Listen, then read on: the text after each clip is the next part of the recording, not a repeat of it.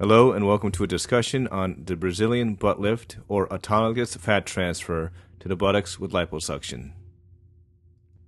My name is Dr Chia and I'm a plastic surgeon practicing in New York City who provides services for all types of cosmetic surgery.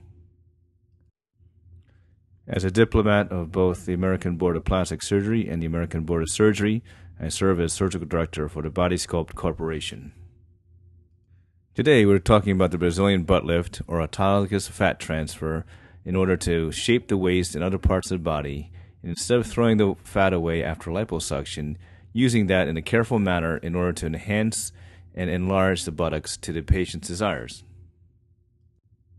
As an elective procedure, ideal candidates include those who are in good general health and have enough fat and an appropriate body type in order to be able to harvest enough fat in order to make an effective change for the buttocks during the transfer.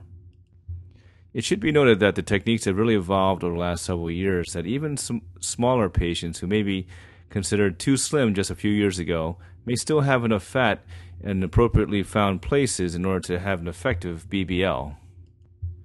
Typical areas of fat harvesting include the sides, which are the axilla or armpit, the mid-back or brow rolls, flanks or love handles, as well as the outer thighs, inner thighs, abdomen, and other areas that may be under consideration.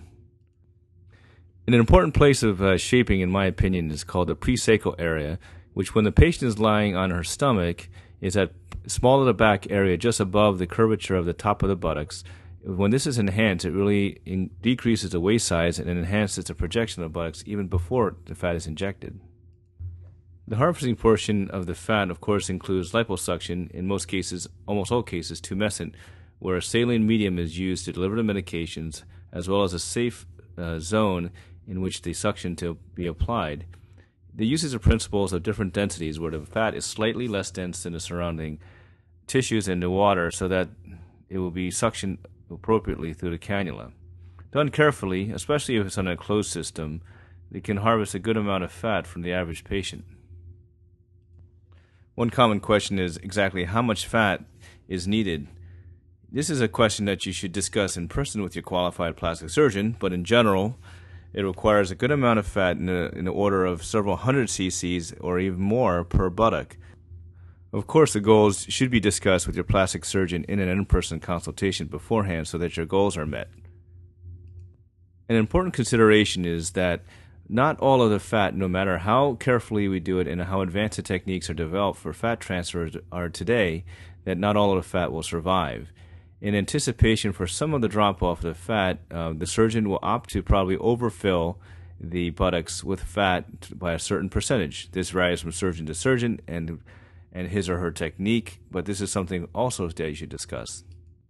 The end result is that a combination of the postoperative swelling, which is normal, as well as the relative overfilling of the buttocks, you will have an early phase where the shape and volume of the buttocks will be quite enhanced. After the operation, in order to maximize the survivability or graft take, one should minimize the amount of pressure or sitting that you spend sitting, because it's in the early several weeks postoperatively that the fat cells really depend on the ability for the blood vessels to develop. Once it's matured after several weeks to months, the fat that you have at that point pretty much should last several years or longer.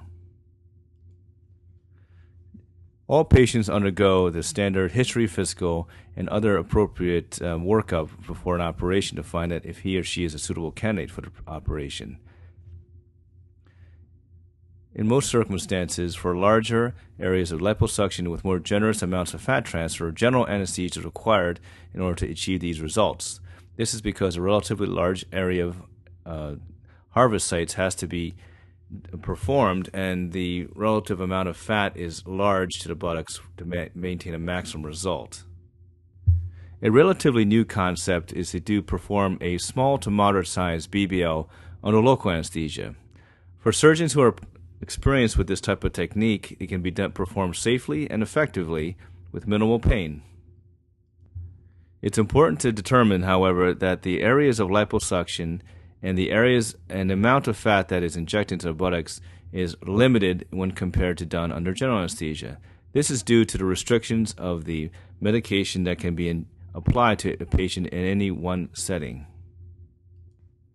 However, for some patients, this may be an ideal situation where you have a relatively short procedure with a very short recuperation time and a return back to your normal activity with minimal downtime. Further, the relatively small amount of fat that's injected, in around 200 to 400 cc's per buttock, this may be staged over several days or weeks or longer so that you can build a base of fat and then build upon it. Considerations of risk are those of the same of any other type of elective cosmetic surgery and should be discussed with your plastic surgeon. This is merely a brief overview of the Brazilian butt lift, or BBL, and the options that you should discuss should be done in person and with a consultation with a qualified plastic surgeon.